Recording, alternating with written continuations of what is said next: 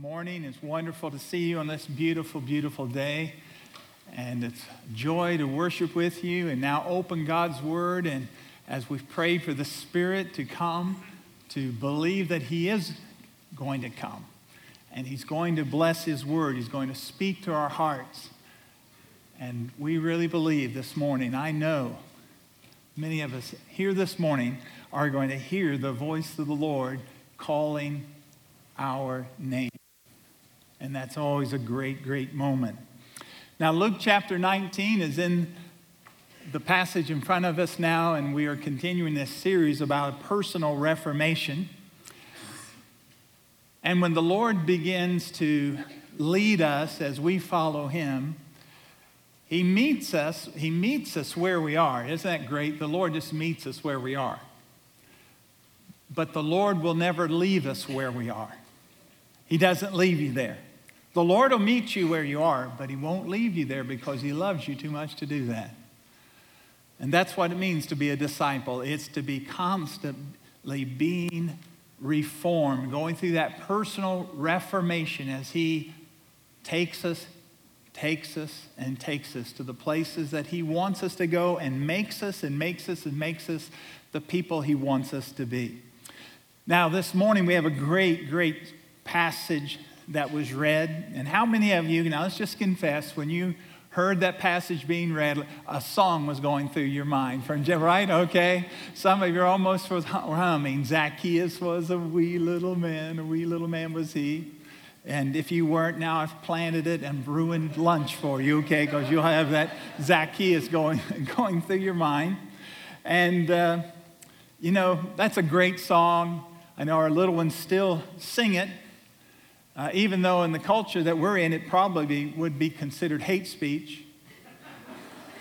Hate speech against vertically challenged people. You can't do that.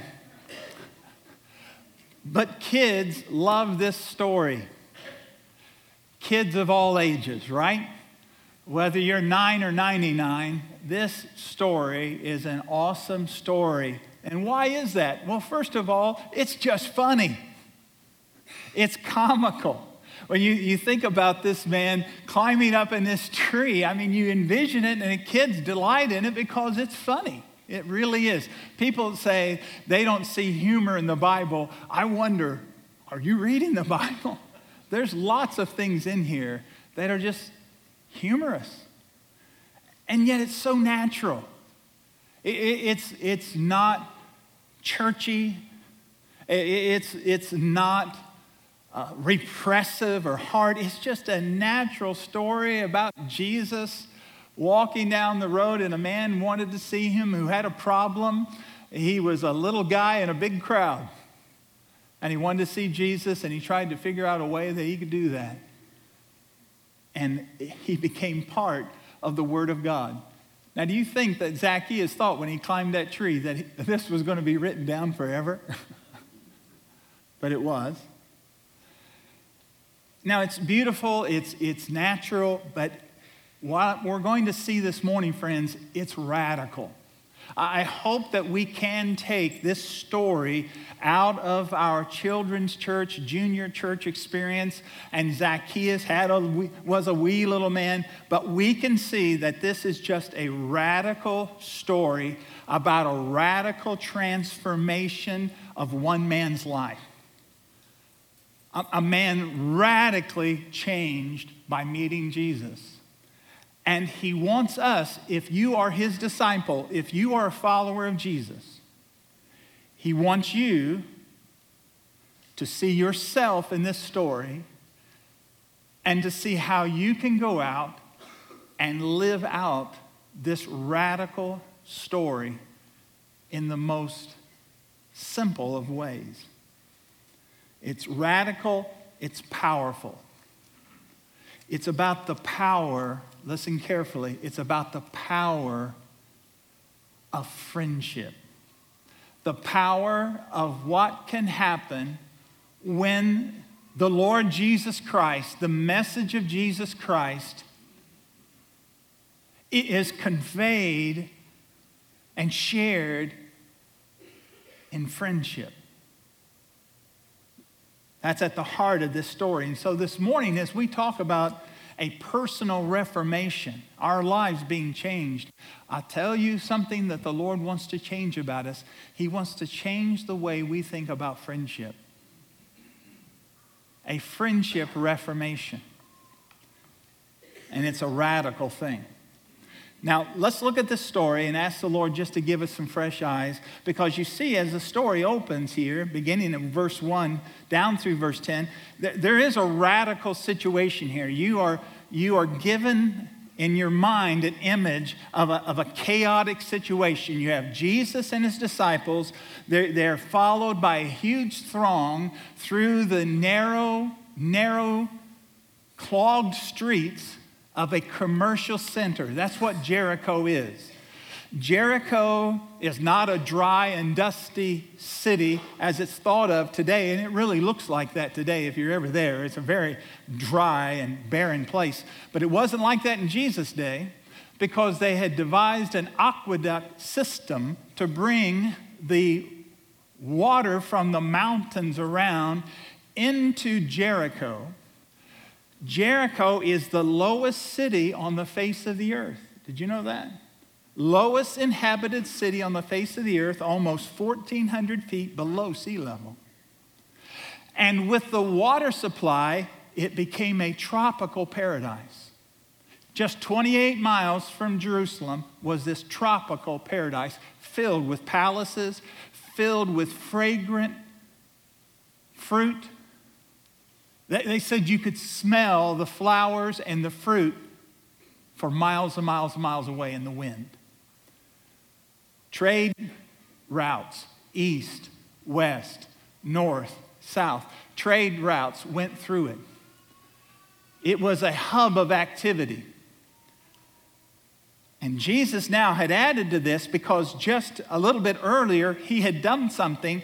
He had healed a man of blindness, Bartimaeus, who was on one of these main roads. Everybody knew who he was, and Jesus had healed the man of his blindness.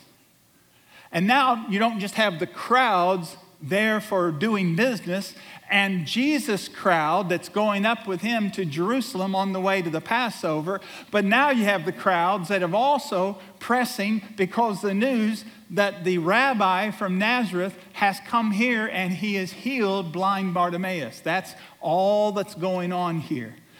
And so it's chaotic, but you get this humorous scene. There's scampering ahead of the crowd. Is this little man dressed very fashionably. He's small in stature, but man, does he have the threads. And he's running. And that's not enough. This man, with great loss of personal dignity, in the robe, climbs a tree. All right? Because he wants to get a look at Jesus. Now, if you go to Jericho, they still have a tree here they call the Jericho tree. And this tree, it's an old tree. And they will tell you, now maybe it's not the original tree, and it's not.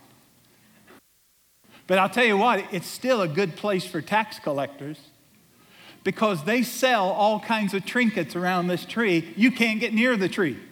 I don't know what they had to do to take this picture, but I know one thing they had to do by personal experience. They had to get several hundred people out of the way to take this picture, because you can't get close to the tree.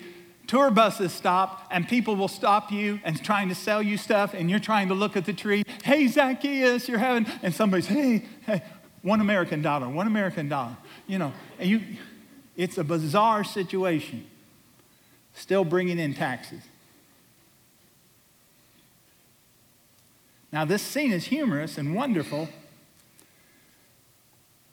but it's amazing, because the least likely man you would expect to be in that tree is up in that tree.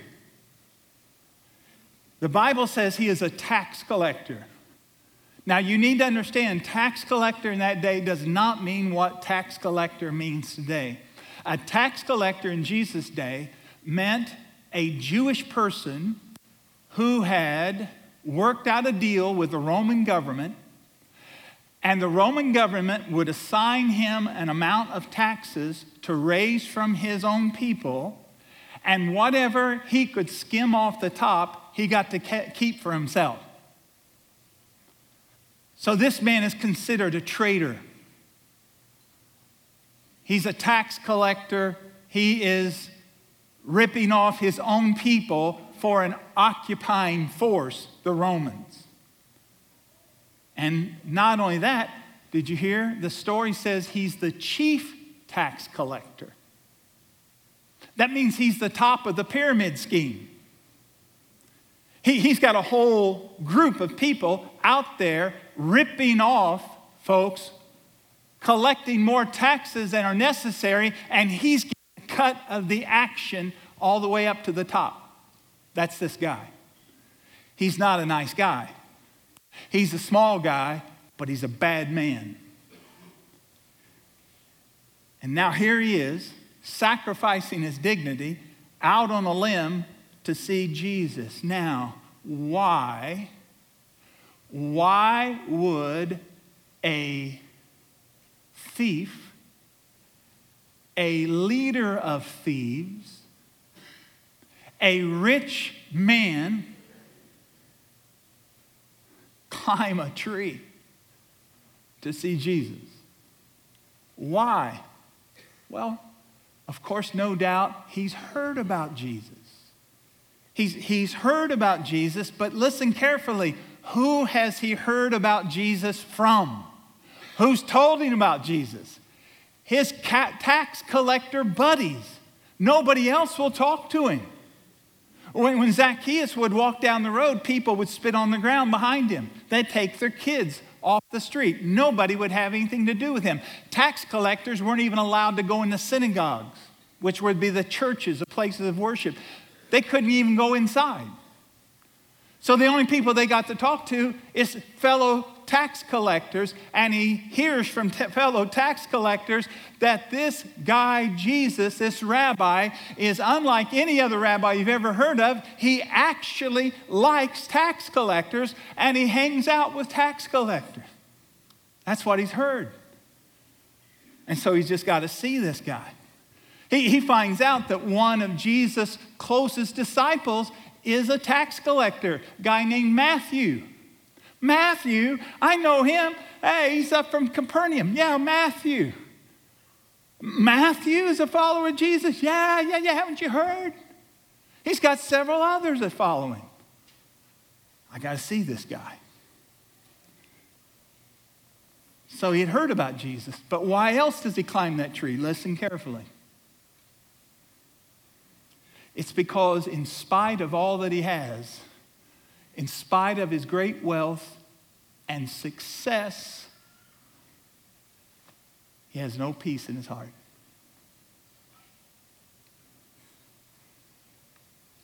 He's not satisfied.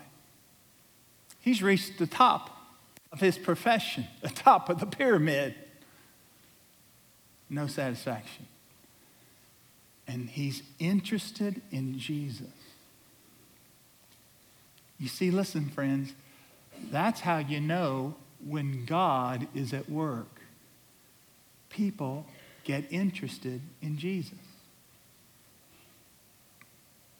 That's how you know when God's at work. Unlikely people, people you wouldn't even think about, somehow are getting interested in knowing something more about this Jesus, and that is God working. He's working in the most unexpected places today. He's working in the most unexpected people that you could not imagine you would say would be the least likely to walk in one of those doors back there. They are interested in Jesus, and when nobody knows, they maybe are getting a Bible out, or finding some literature, or going online and Googling Jesus of Nazareth. What is all this? It's happening around the world. And God's doing it. So people get interested in Jesus. Now, this is what's great. The Lord knows who he has gotten interested in him, and he knows where they are, even if they're in a tree. He knows who they are, and he knows where they are. And that makes them a candidate for what I want you to see now that's really radical evangelization. Radical evangelization. I want you to see evangelism at work.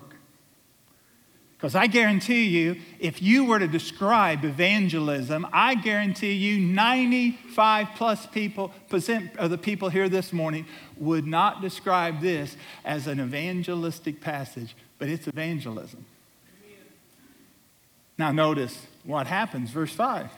And when Jesus came to the place, he looked up and said to him, Zacchaeus, hurry and come down, for I must stay at your house today. You can imagine. Why is Zacchaeus up in the tree? He wants to see, but he doesn't want to be seen. And Jesus stops under the tree, looks right up at him. Hey, Zacchaeus. What? Yeah. You come down. I'm going to go have dinner at your house tonight. Now, isn't it amazing, listen carefully, what Jesus didn't say? Do you notice that? Jesus didn't stop in the tree and do this. Hey, Zacchaeus, you dirty sinner. You rip-off artist. You head of a pyramid scheme. You come down here right now. Get in this dirt. Do you know how many laws you have broken? Come on. Start naming them right now. Start naming your sins right here, buddy, and we're going to help out. Come on, get in your dirt, and now say these words. Say these words. You say these words. Jesus didn't do that. I guess Jesus hadn't taken some of the evangelization courses that we offer today. He didn't do that. I mean, really, Jesus, you should be better at this, you know? I mean, wow, you flunked. No, Jesus invites himself to dinner.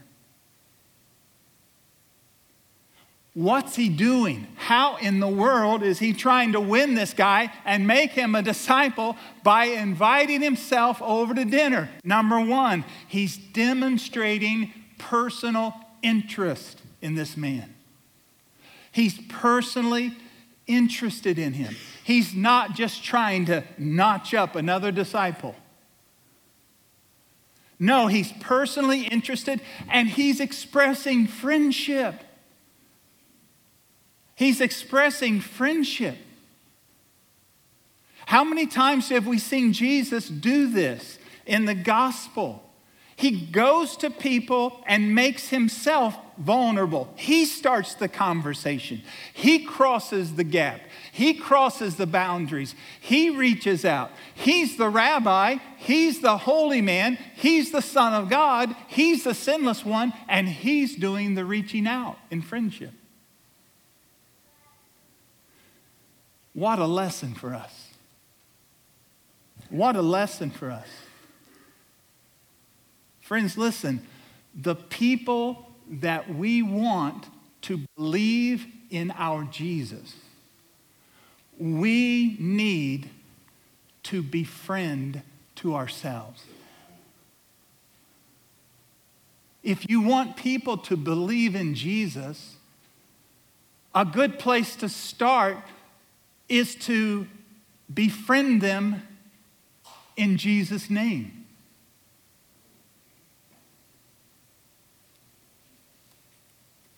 Friendship is powerful. Friendship is powerful. It is absolutely proven time and time again. Most people do not come to Christ in a crusade. They don't come to Christ in the chance meeting with someone. Thank God for those who do. He does that. But most people come to Christ out of someone's personal interaction with them. Friendship is powerful. So guess what? When you have that cookout and you invite people over, that's powerful. You invite some neighbors to come and their kids to swim in your pool, that's powerful. You invite somebody to go to the ball game with you, that's powerful. Yesterday might not have been the game to invite them to, but it's powerful.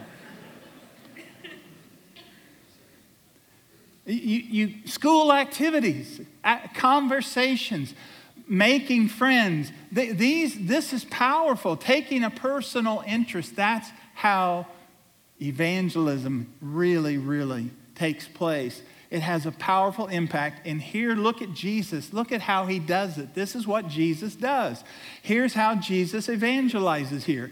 Verse 6. So he, that is Zacchaeus, hurried and came down and received him joyfully. Zacchaeus couldn't believe, my house, you want to come to my house? Down the tree he comes. And he comes down joyfully. And the word here means just exuberantly joyful that Jesus is coming. He's just overwhelmed. You could say he was out of his tree, really, okay? He was just out of his tree. All right, I'm sorry, that didn't work. But he is out of his tree, but now notice this. Jesus had gone out on a limb for him. Jesus had gone out on a limb. Why? You don't do this.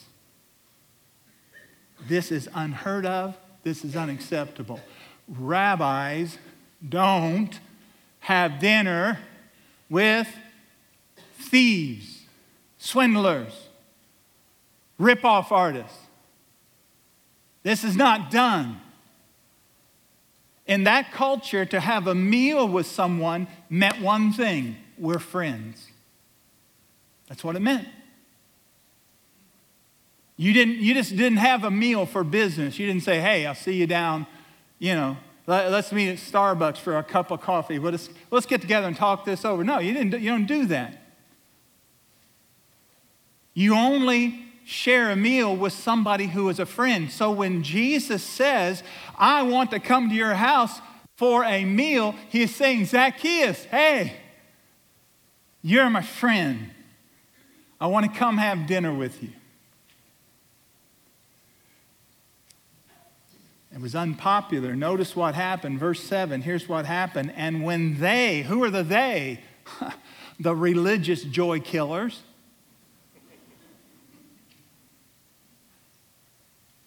The faithfulness investigators. The Pharisees, so strict with the law, when they saw that Jesus had gone into this man's house, it said they all grumbled. He has gone in to be the guest of a man who is a sinner.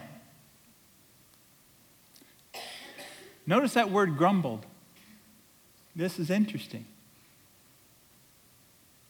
The word grumbled there is what we would call in English, it's an expression, onomatopoeia. Some of you from your English, you remember, what is onomatopoeia? It's a word that means the sound. The sound is like the meaning. So like if you say, boom, that's a word, but it's onomatopoeia. It means the sound, boom. All right? This is the same thing here. It's translated grumbled in English, or murmured. You know what the word is? Listen. Gaguzmas. Now, think of a group of men. Gaguzmas, gaguzmas, gaguzmas, gaguzmas. That's what it is. Grumbling, gaguzmas. He's a sinner. This man goes in and eats with sinners. I can't believe he's done that.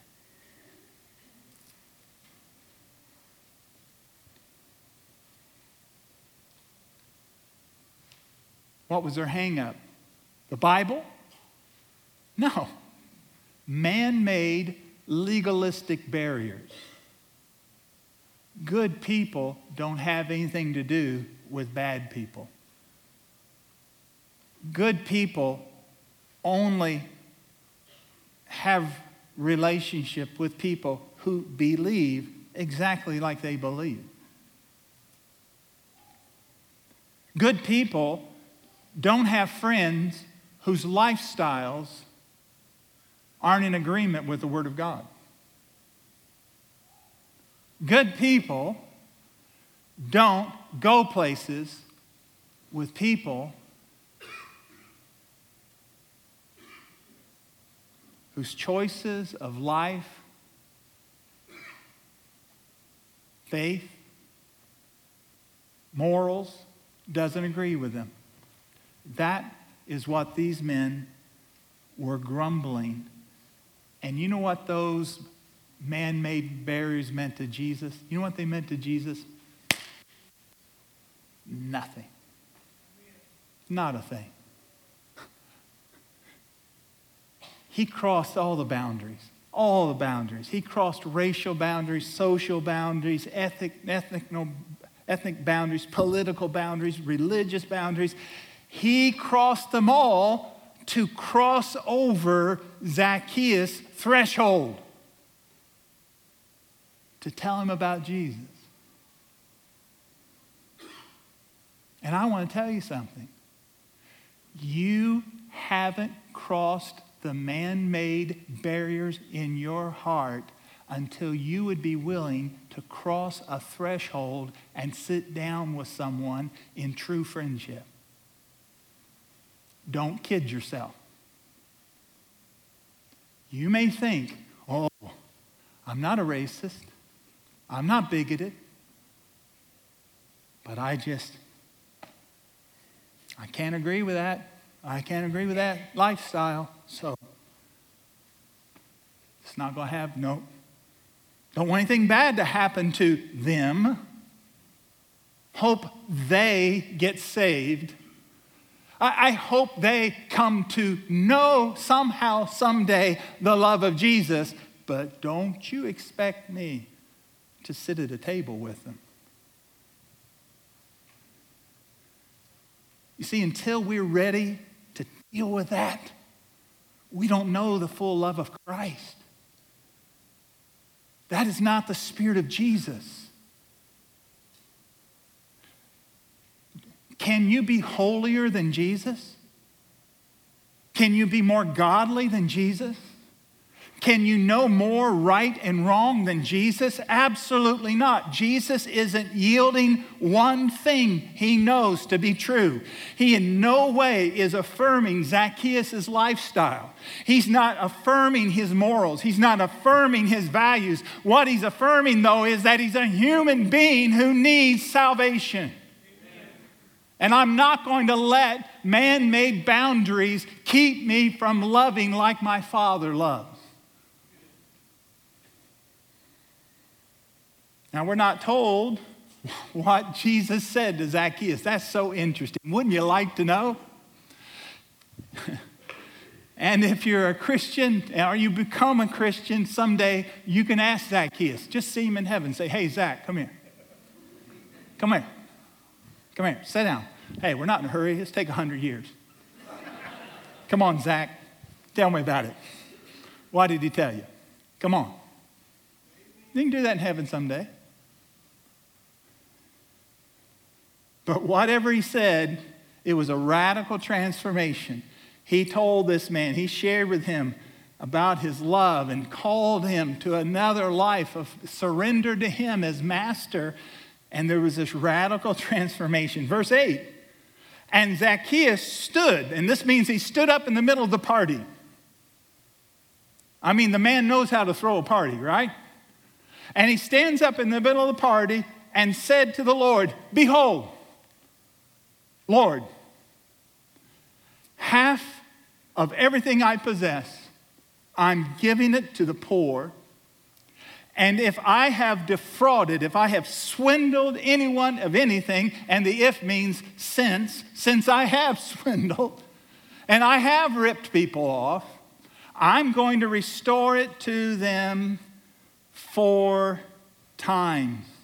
I'm going to restore it to them 4 times, 4-fold. Wow, this man's been changed. He's got new values, and new values control him. He wants reconciliation. Since I have wronged people, I recognize that I've wronged people. If those people that I've ripped off, I'm going to pay them back 4 times, 400%. You know what the law of Moses said that he had to do? Law of Moses said if someone confessed stealing from somebody else, here was the penalty. If a person confessed it on his own, the person would pay it back plus 20%. Plus 20%. Zacchaeus is saying, I'll pay it back 400%. 400%, not 20%, 20 times 20. Because I want to be right. I want to make it right. And then notice, not just reconciliation. He doesn't just want to be reconciled with people. He has compassion. He's concerned about the poor. Where was he ever concerned about the poor before? The poor were just sheep for him. Sheep that he could fleece. People that he could rip off. People that he could take advantage of. They had been his milk of his rip-off con scheme, and now he has a heart for them. And he has generosity. He says, I've ripped the poor off. I've ripped them off. I'm going to give right now. I'm giving half of everything I have to the poor.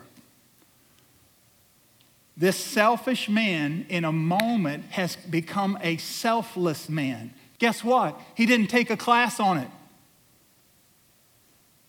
He's completely changed. This didn't take a period of weeks or months. What's happened to the man? He's been born again. That's what's happened to him. He's a new person. He's the same Zacchaeus, but a different Zacchaeus.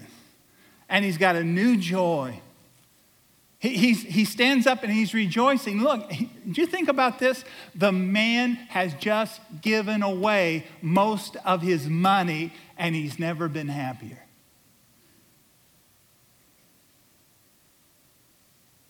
There's only one person in the room happier than Zacchaeus. Who's happier than Zacchaeus? Jesus. He is filled with joy, and Jesus can't hold back. When Zacchaeus stands up and says, Lord, I just got to put this out here, Jesus responds with the same kind of joy. It's a radical declaration. Jesus says, and he said to him, today salvation has come to this house, since he also is a son of Abraham. For the Son of Man came to seek and to save the lost. The idea here is that Jesus just sings out. He sings out. It's like, yes, this is it. This is it. This man is a new creation. He is now no longer a swindler. He's no longer a cheat. He's no longer a rip-off artist. He's now a son of Abraham. He's a friend of God. He's a follower of the Lord of heaven. He really is now, for the first time, Zacchaeus. Because you know what Zacchaeus means? It means the righteous one. Zacchaeus has finally become the very name that his parents gave him. Jesus said, this is it. And then he said, this is why. This is why I came. One of the glorious statements in the Bible. from the lips of Jesus. If you feel lost, if you feel so far from God today, listen to Jesus. For the Son of Man came to seek and to save the lost. You have to start with that last word, the lost. What does that mean? The word lost there doesn't mean somebody who went astray and they're trying to find their way back. That's not what it means. The word lost there means someone who has rejected the way and has gone his own way and is now under judgment for his sin. She is justly condemned. That's what the word lost means. Utterly lost, deserving to be lost, without hope. And what does it say that Jesus came to do? To seek them and to save them.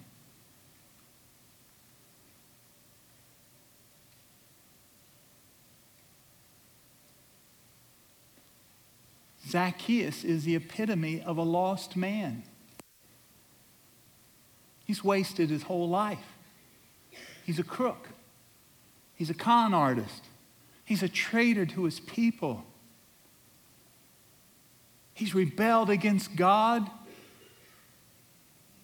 And he's run over people time and time and time again. He's full of hate and he's hated. But Jesus came for him. Jesus came, he said, to seek and to save people like Zacchaeus.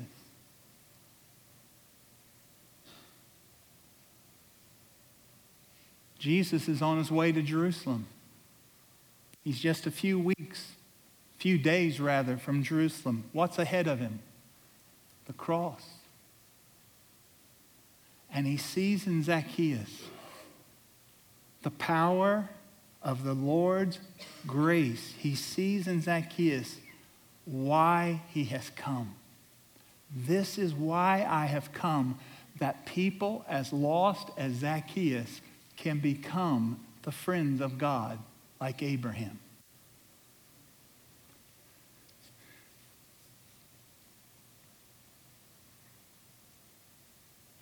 At the end of the first century, there was a man named Clement. He was a disciple of Peter. He had been trained under Peter. He's one of the first early church leaders that we have any recording of his writings. And in the early first century, he's writing some things about the early days of the Christians. And he refers back to how Peter one day was told by God to go speak to a group of Gentiles and not consider them unclean. Do you remember this? Acts chapter 10. And Peter is the first man to go and share the gospel with non-Jewish people. And they become believers that day. The Holy Spirit fills them. It's in the house of a man by the name of Cornelius in Caesarea by the sea. You remember this? Now, guess what? There's a small church there. A church of Gentiles and maybe some Jews.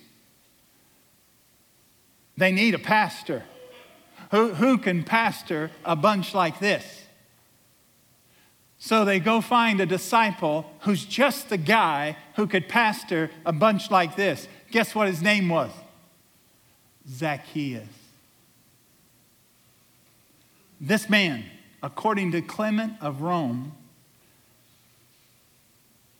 this Zacchaeus became the pastor of the first church made up of the unclean Gentiles. Go God. Go God. He's awesome. I'm not only going to save this guy, I'm not even going to save this swindler. I'm not just going to save him. I'm going to make him pastor of the all congregation of people who Lots of folks don't even think they should be within 1,000,000 miles of the kingdom of God.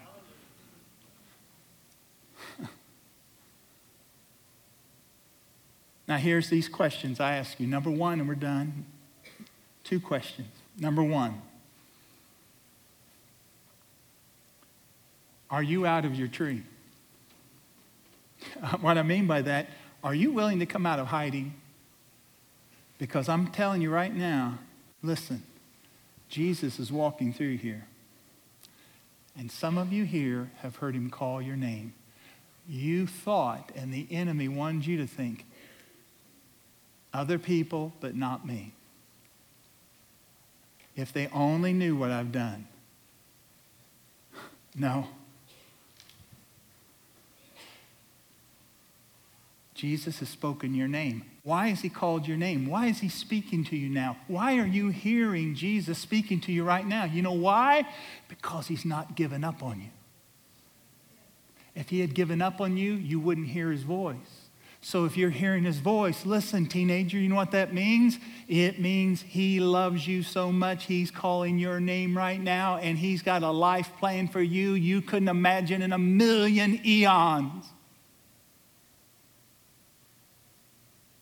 He's got a life plan for you, young person, that means something. And it's not a throwaway, dung heap life that you're hearing about in the songs ringing in your brain. You're hearing the lies, but Jesus is calling your name, and he loves you, and he can change your life. You can't possibly be as lost as a teenager I knew who was lost one day. And he called my name.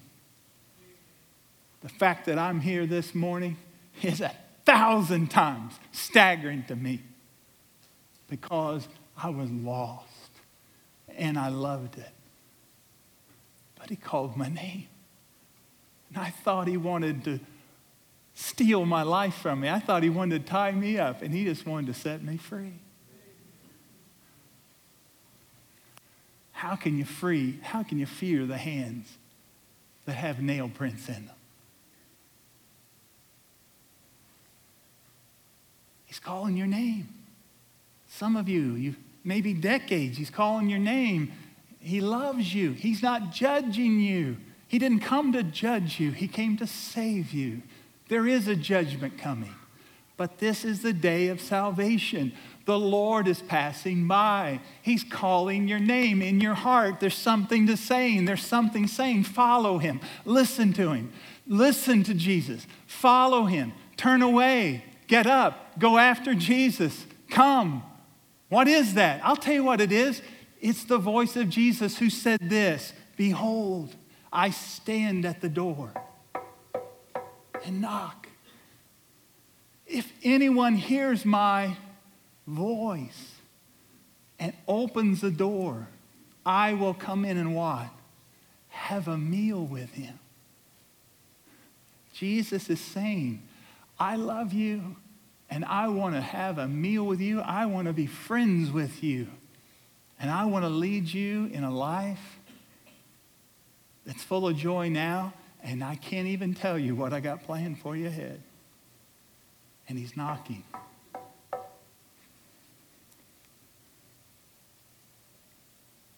Will you go out on a limb? That's the second question I want to ask you. And I'm speaking to Christians now.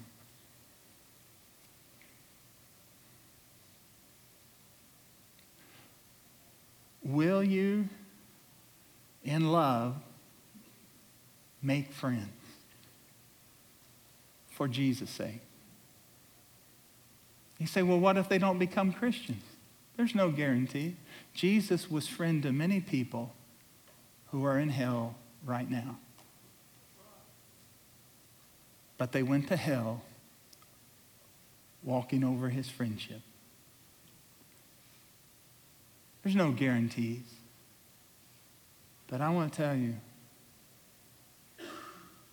you're not going to bring people to Jesus by isolation. You bring people to Jesus when you invite them, reach out to them, and show them that there is a concern.